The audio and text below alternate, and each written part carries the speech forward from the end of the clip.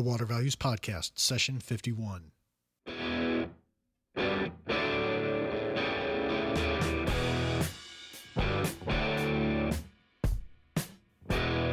Welcome to the Water Values Podcast. This is the podcast dedicated to water utilities, resources, treatment, reuse, and all things water. Now here's your host, Dave McGimsey. Hello and welcome to another session of the Water Values Podcast. As my son Joey said, I'm Dave McGimsey and thanks for joining me.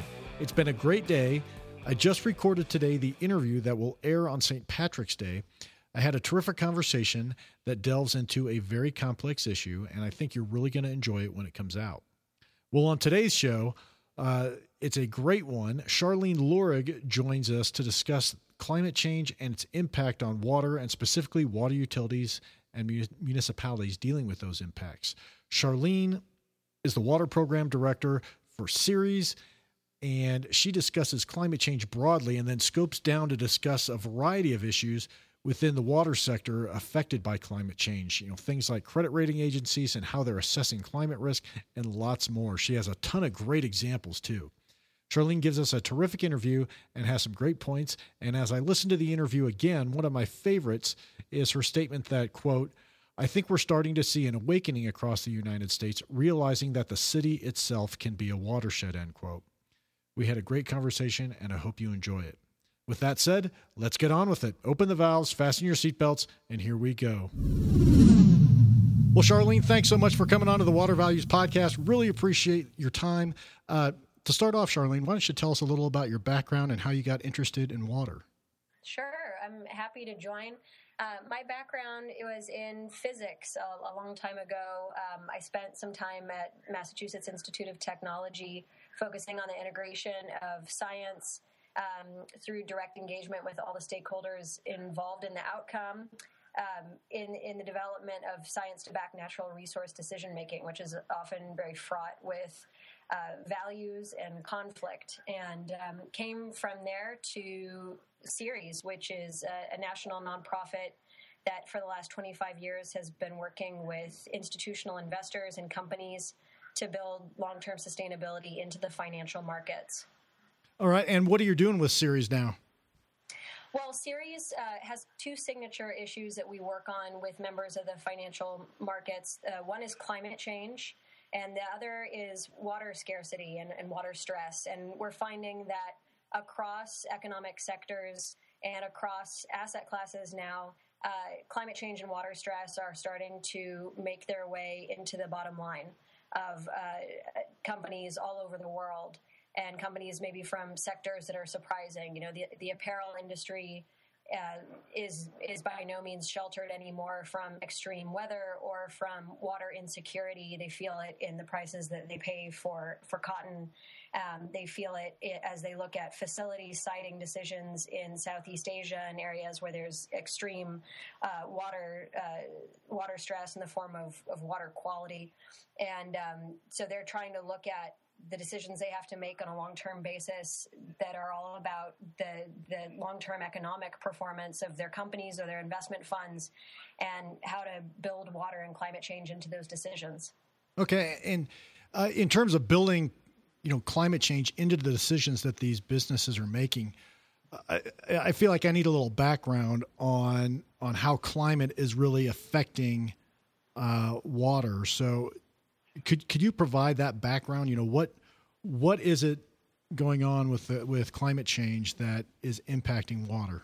Yeah, well, it's now kind of a well-worn truth that climate change will first be felt in water, and we're seeing that across the world and also within the United States. So higher global temperatures mean a more volatile hydrologic cycle. It means that we'll have longer durations of time where there is no rainfall in areas that may already be subject to drought and water scarcity.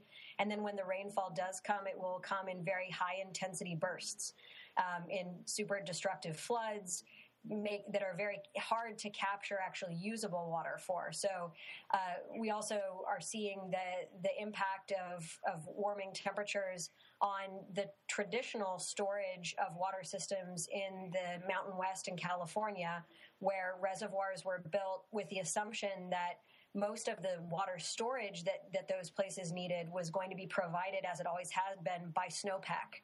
And so the reservoirs that were built only had to capture water during the summer months.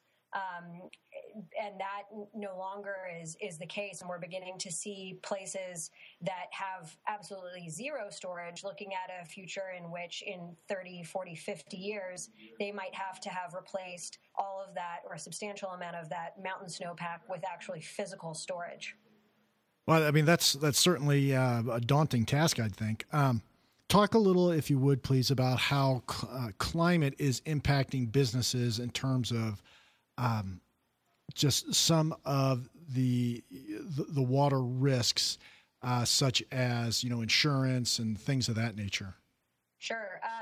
I think what maybe has taken a lot of people by surprise, and we're seeing this play out this week in New York and Boston, is actually the types of extreme weather that businesses are experiencing are in all seasons, and creating some unexpected loss profiles that really hadn't been anticipated. I think people had been thinking about, higher hurricane intensity. Well, we've yet to really see that play out in the statistics, but we are seeing that the 5 out of 10 most severe winter storms that have happened in New York City's history have happened within the last 10 years. We're seeing companies like Toyota experiencing severe impacts to their shipping for their manufactured products in places like Southeast Asia, where extreme flooding from those types of high precipitation events have created flooding on such a massive scale that they just have no ability to perform logistics that are part of their day-to-day operations. And that's really throwing a wrench in the works for a lot of companies. We have a company that is among our membership group, Jones Lang LaSalle, which as part of its services offered provides facility siting consultation to global corporations that are looking around the world and trying to understand where they should be building that next semiconductor fab facility or whatever it might be. And for them, water is now a top 3 issue when companies are looking globally at where to site facilities. So, this is not a long, distant future that we're talking about. It's happening today. Okay. You mentioned Toyota and shipping. How is climate impacting the shipping aspect of Toyota's business? Well, for those extreme floods that happened in Thailand, that was a monsoon period that was far in excess of, I think, what historic norms had been. Now, partly what confounds interpretation of flooding events is that you are having both climatological changes, hydrological changes, but also land use changes, right? So you might have an area that formerly might have been able to absorb that level of precipitation because it was vegetated, and now it's become an industrial park, and it was not designed for that level of precipitation. And so our infrastructure, for the most part today, globally, tends to still be designed assuming a static climate.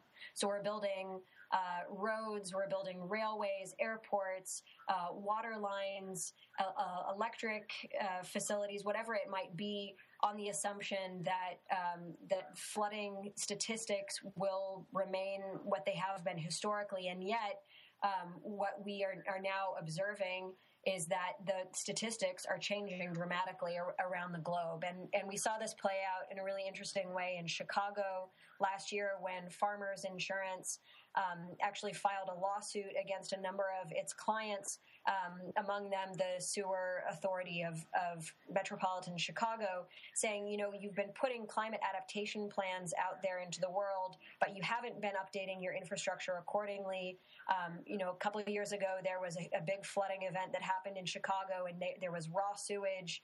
There was so much stormwater coming into the combined sewage system that it was forcing raw sewage up into city streets, into people's basements. It was causing immense amounts of damage, and farmers said, you know what, we're not responsible for that. You are responsible for those damages because you failed to adapt your infrastructure. Now, the lawsuit was dropped. Ultimately, it was probably not meant to be something to be tested in the courts, but rather a warning to all types of insureds that they should expect that their decisions around capital investment need to start mirroring what they know is changing in our climate. Okay, so I've heard some supply chain impacts of climate change, and specifically as they relate to flooding. And then there's also the actual utilities who are coming under stress because of the flooding as well. So there's two different pieces there in terms of the utilities and this lawsuit. How have utilities responded? Yeah.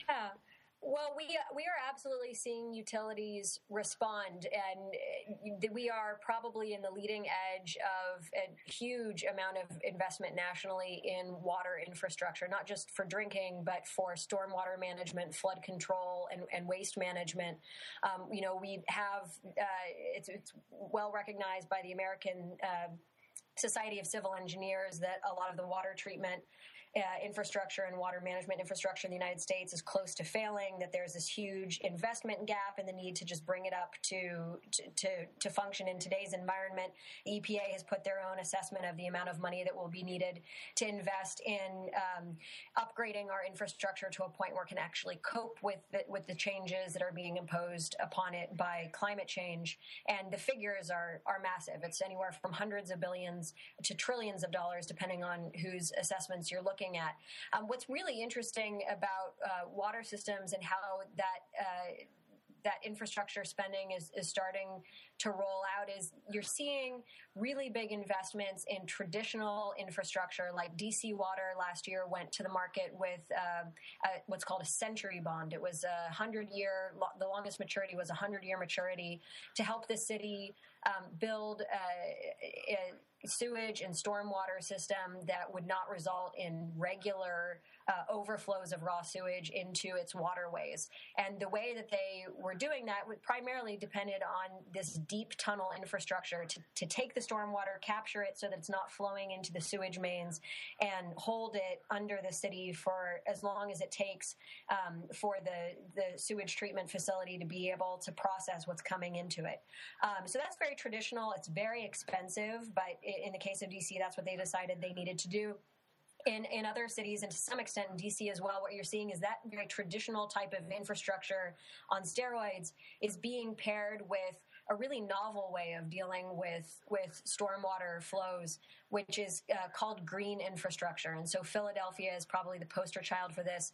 They were, I think, the first to achieve an agreement with the EPA for a consent decree that had been issued to start complying with the Clean Water Act. Like a lot of cities, they haven't been able to comply with the Clean Water Act since its inception, not for point source pollutants. So, sewage treatment facilities and other sorts of point source pollution are in most places in compliance.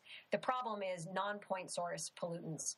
It's all the runoff from waterways that's dumping pollution into our waters that create the type of algal blooms that you saw in Toledo, Ohio last year.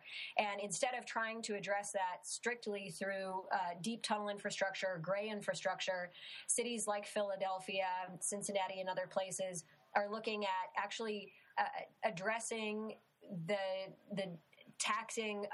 overtaxing of the stormwater system through a citywide intervention.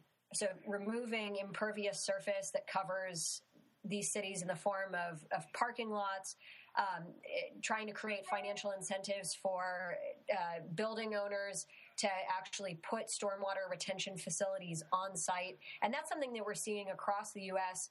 With a fair amount of spending that's projected to be associated with that. So in the case of Philadelphia, they were looking at a gray infrastructure project that would have been $6 billion to comply with the Clean Water Act. They ended up, through that agreement with the EPA, coming down to about a $2 billion package that's a mix of gray and green infrastructure. But it's still about $1 billion of green infrastructure investment. Los Angeles, it's a very similar sort of phenomenon. They're trying to wean themselves off water imports from the State Water Project, and which is about 90% of their water at this point, between that and the Colorado River. And they want to cut that in half over the next 10 years. And half of that replaced water, they want to actually source from stormwater recharge and stormwater capture. Now, that requires an intervention across the entire city, much of which is on private property. And that's really this kind of next forefront of the challenge that we see for utilities is, okay, you have a plan to execute, but it looks fundamentally different from traditional infrastructure. And a lot of the financial tools that we've developed over time to build the traditional stuff may or may not work for this new type of infrastructure. So how are you still going to invest $1 billion in it? Right. And so you've talked about the impervious surface and removing impervious surfaces to help with stormwater runoff. We talked about on-site stormwater retention programs. What about, there are, like, for example, green roofs, which I guess is removing impervious surfaces. But are there other infrastructure projects, green infrastructure projects that help with stormwater and with the climate change aspects of? Yeah. Well, one that kind of bridges, it's a little bit green infrastructure, a little bit kind of just disruptive technology in the form of decentralized infrastructure, is what recently San Francisco Water has adopted as part of its on-site water program. So this is part of their alternative water supply strategy. San Francisco we often think of as being a really wet place, but actually they've been in the midst of drought like the rest of California, and most of their water is actually still sourced from the Hetch Hetchy Dam up near Yosemite, a place that had experienced a really horrific wildfire that almost shut down the reservoir because of the amount of ash from the wildfire that would have been washed into it. So huge climate vulnerability. The city's looking at all sorts of different alternative supply sources, and one of them is actually water created by buildings in the city. So that could be any type of water. It could be rainwater that is captured from the roof of a city, like from a rain garden. It could be stormwater capture, like what we were talking about before. It could be water that's captured from sinks or toilets and treated on site for reuse. And the city has implemented some of these technologies in the new headquarters for San Francisco Public Utility Commission, which is downtown, really amazing building that provides some of its own on-site energy, as well as I think about 70% of its water is provided by the building itself through a recycling system. And then what's really kind of amazing and bizarre, they've actually built out a series of landscaping along the edge of the building that actually goes into the cafeteria for the building itself, and that's part of the wastewater treatment system. It's been designed to mimic tidal wetlands.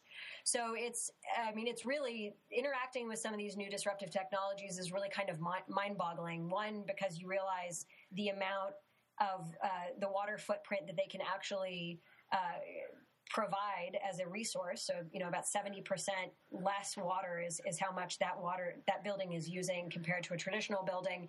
And it's doing it in a way that actually invites the people who are using the building to interact directly with it, which you would never see in the case of a traditional wastewater system.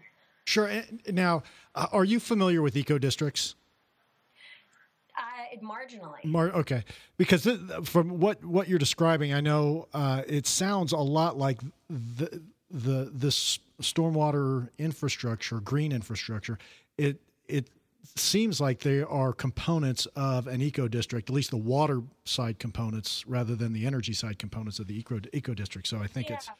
In a way, it's tapping into the metabolism of an urban environment, and I think there's become somewhat of a meme recently. There was an article in the New York Times recently called "Los Angeles City of Water" that was about this stormwater plan for the city of LA.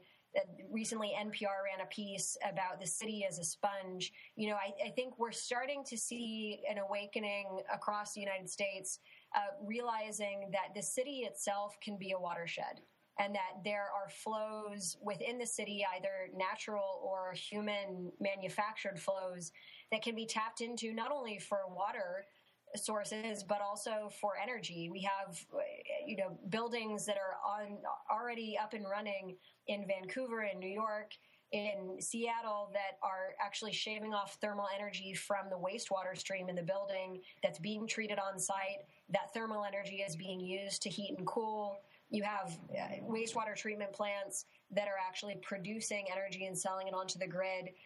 In the case of the one in Vancouver, providing 70% of the electricity for the neighborhood that it serves. I mean, it's really revolutionary, and it's slowly hacking away at the lines that we have always perceived as separating water infrastructure from energy infrastructure, from waste infrastructure. And I would argue that in 10 years, we will be hard pressed to be able to define the difference between those three things.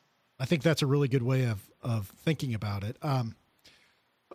Before we move on to something else, I wanted to you mentioned earlier, you said we're on the edge of this massive investment in water, and you cited DC Water's Century Bond.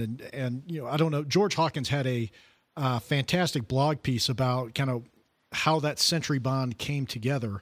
And he really credited the essentially the CFO of DC Water for thinking kind of outside the box and coming up with that model. In terms of how these municipalities and these governments are going to get the money to finance that massive investment, what are the issues that they'll need to be aware of, or are they going to face when going to the market to get that financing? Right.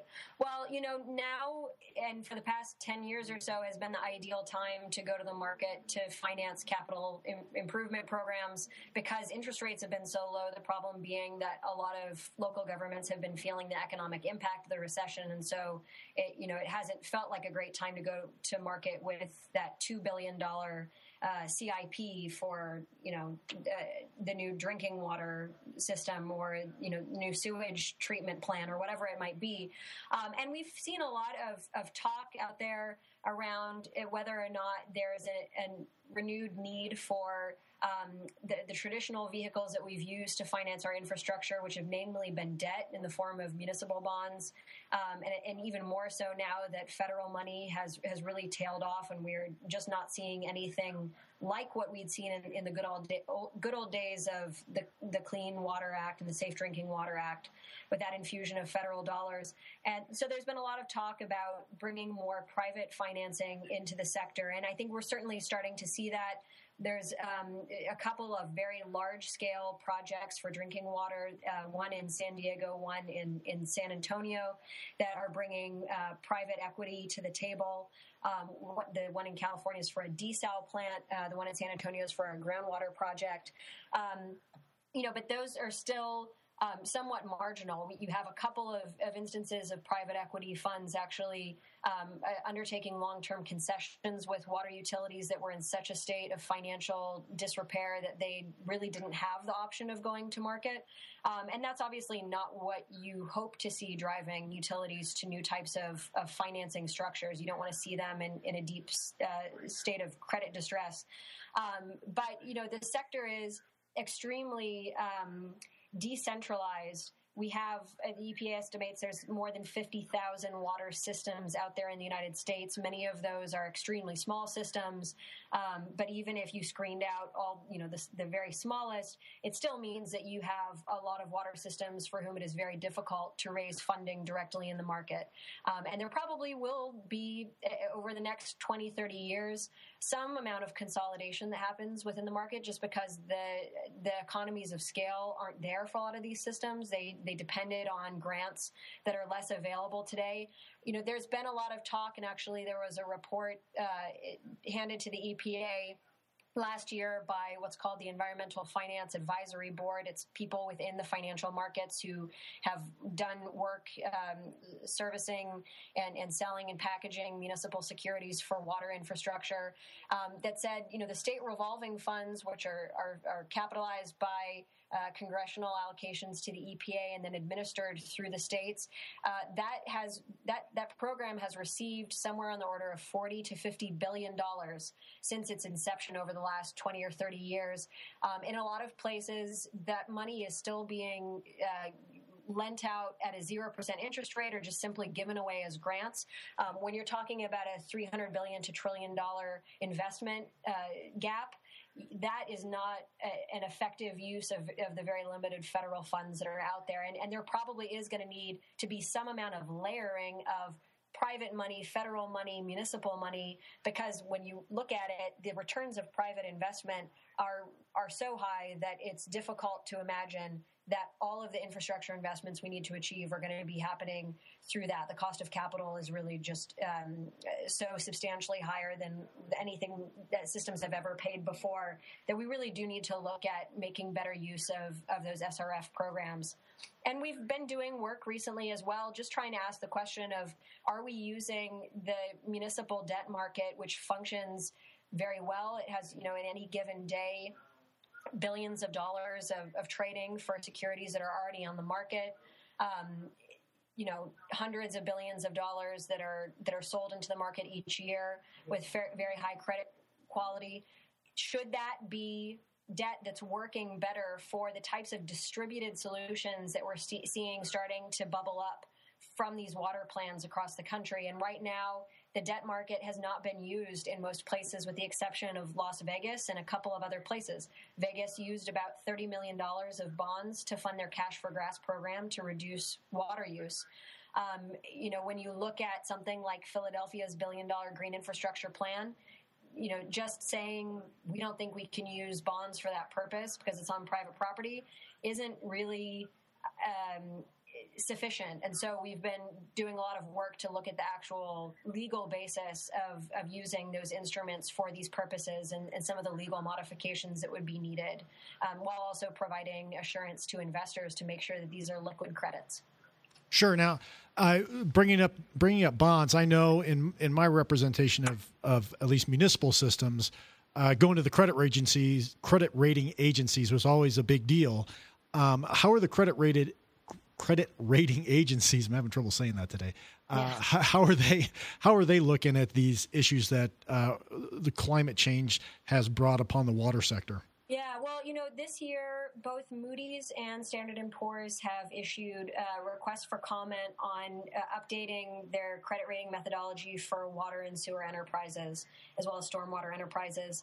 And in both cases, we're seeing Moody's and S&P talk about climate change. They might not say climate change together. S&P says climate risk. Moody's talks about extreme weather.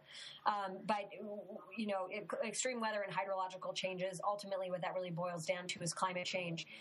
So it is being built into their assessment. And part of the challenge is, it's not enough to simply look at a system's vulnerability or its exposure in terms of where it's situated, right? Los Angeles is always going to be in Los Angeles. Miami is always going to be in Miami. To a certain extent, the types of extremes that they're going to experience are just baked into the system. There's nothing they can do about that. What they can do is build climate into their long-term supply and infrastructure planning and adapt. And what we're urging utilities to do is to talk openly about how they're doing that and how they're assessing what the future looks like. We understand it's highly uncertain.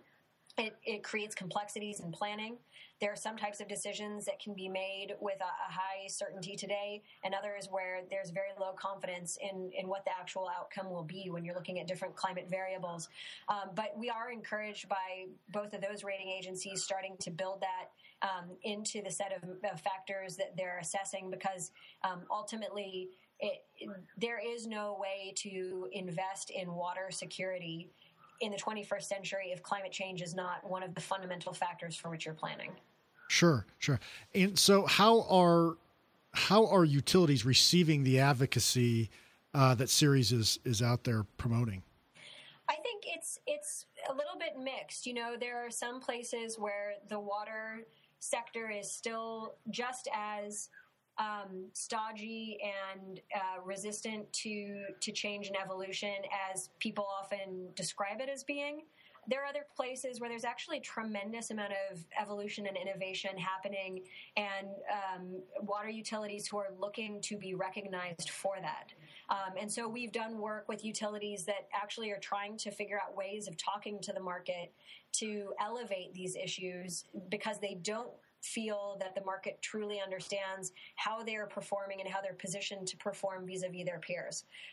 The market tends to look at historical financial ratios. They look at projections of future revenues for water utilities, just assuming things that now we know are really untrue, which is that, we assume that water sales track population growth. Well, we know that's absolutely not the case. And in fact, it was great to see within S&P's public request for comments that they actually have a footnote in there that says we no longer assume that water consumption tracks population. There's an assumption still that water utilities are monopolies. And I think the types of disruptive technologies that you're seeing deployed in places like San Francisco are totally undermining that assumption, which is actually fascinating and extremely promising when you think about how we fund and implement the next generation of infrastructure in a way that can be more resilient and have hopefully less financial burden and less environmental degradation associated with it. But it also can sneak up on utilities and take them by surprise if they're not if they still think they're a monopoly. And it's actually really interesting to look at what has happened in the last 10 years with electric utilities. The whole sector was downgraded last year by Barclays, the investment bank, saying, you failed to take into account what role distributed solar would play in pricing dislocation and demand dislocation in your sector. And now we're seeing it actually take hold and affect the bottom line. And it's we're on the very beginning of that for water utilities. So for a lot of people, it's still absolutely incomprehensible that you could talk about a water utility as not a monopolistic enterprise. And yet you look at some of what's happening in Sydney, Australia, and San Francisco, and you realize, my God, that's actually no longer true. Their customers are becoming their competitors, and that can be part of the solution if it's invited. Yeah, there is a lot of change coming, and you've given us some great perspective on that today, Charlene. I mean, I think it's going to be really fascinating to watch how all this plays out and how utilities and businesses react to climate change as regards their water. Well, Charlene, where can folks go to find out more about you and Ceres? So Ceres' website is www.ceres.org. Terrific. And do you have a Twitter handle? I do. It's at SLEURIG. Terrific. Well, Charlene, thanks again for your time today. You've been absolutely great. Really appreciate it. Yeah, thank you so much for having me. You betcha. All right, bye. Bye. Well, that was my interview with Charlene Lurig. I hope you enjoyed it because I thought she was terrific and relayed a lot of great information. A couple takeaways for you. First, as I said in the open, I really like her thought of the city as its own watershed, and I think of this as a lot. It has to do with the eco-district movement, as I mentioned during the interview, at least the water side of the eco-district movement. And I think that's what it's all about. It's using and reusing resources locally, everything from water to waste to energy. They're all interrelated. And the more we can harness those resources, the better off we are and the more sustainable we'll be. The fact that cities are doing this tells me that the economics have penciled out, and that itself is a big takeaway. Next, I found the discussion of how credit rating agencies factoring climate risk into their analysis is a big issue. Utilities seeking funding now ought to have a climate plan, if they're getting rated, of course. And this is a big deal because it will force utilities to think about the risk of climate change, and that will force internalization of at least some of the economic externalities that exist out there. In other words, bringing those costs that we are not taking into account currently in our rate structure and internalizing those costs so that we aren't pushing them out into the future, so that we're really getting full cost service. My final takeaway is the growing prevalence of green infrastructure in cities. And this is a big step, and I think green infrastructure not only will help with water issues, it will help with air pollution and greenhouse gas emissions. It will help make cities more enjoyable places by providing those kind of interactions with nature, and it will at least I think it should, lower city temperatures, and that will help, the whole global warming issue, because green infrastructure should take that energy, and rather than just capturing it as heat, it's using that energy in terms of the green infrastructure growing and plants growing and things of that nature, rather than just storing it up and say the battery that is all the pavement and other traditional gray infrastructure in a city that typically has cities being significantly warmer than their surrounds. So there are a lot of benefits to green infrastructure, and I'm really looking forward to seeing green infrastructure adopted on an even wider scale. Well, you can check out the show notes for this session at thewatervalues.com/pod51. Please leave a comment on the show notes or email me at david@thewatervalues.com. You can also tweet at me at DTM1993, and you can tweet about the podcast using the hashtag watervalues. And don't forget to please rate and review the podcast on iTunes, Stitcher, and other podcast directories. And please don't forget to tell your friends and colleagues about the podcast and to sign up for the Water Values newsletter, which can be done at thewatervalues.com. In closing, please remember to keep the core message of the Water Values podcast in mind as you go about your daily business. Water is our most valuable resource, so please join me by going out into the world and acting like it.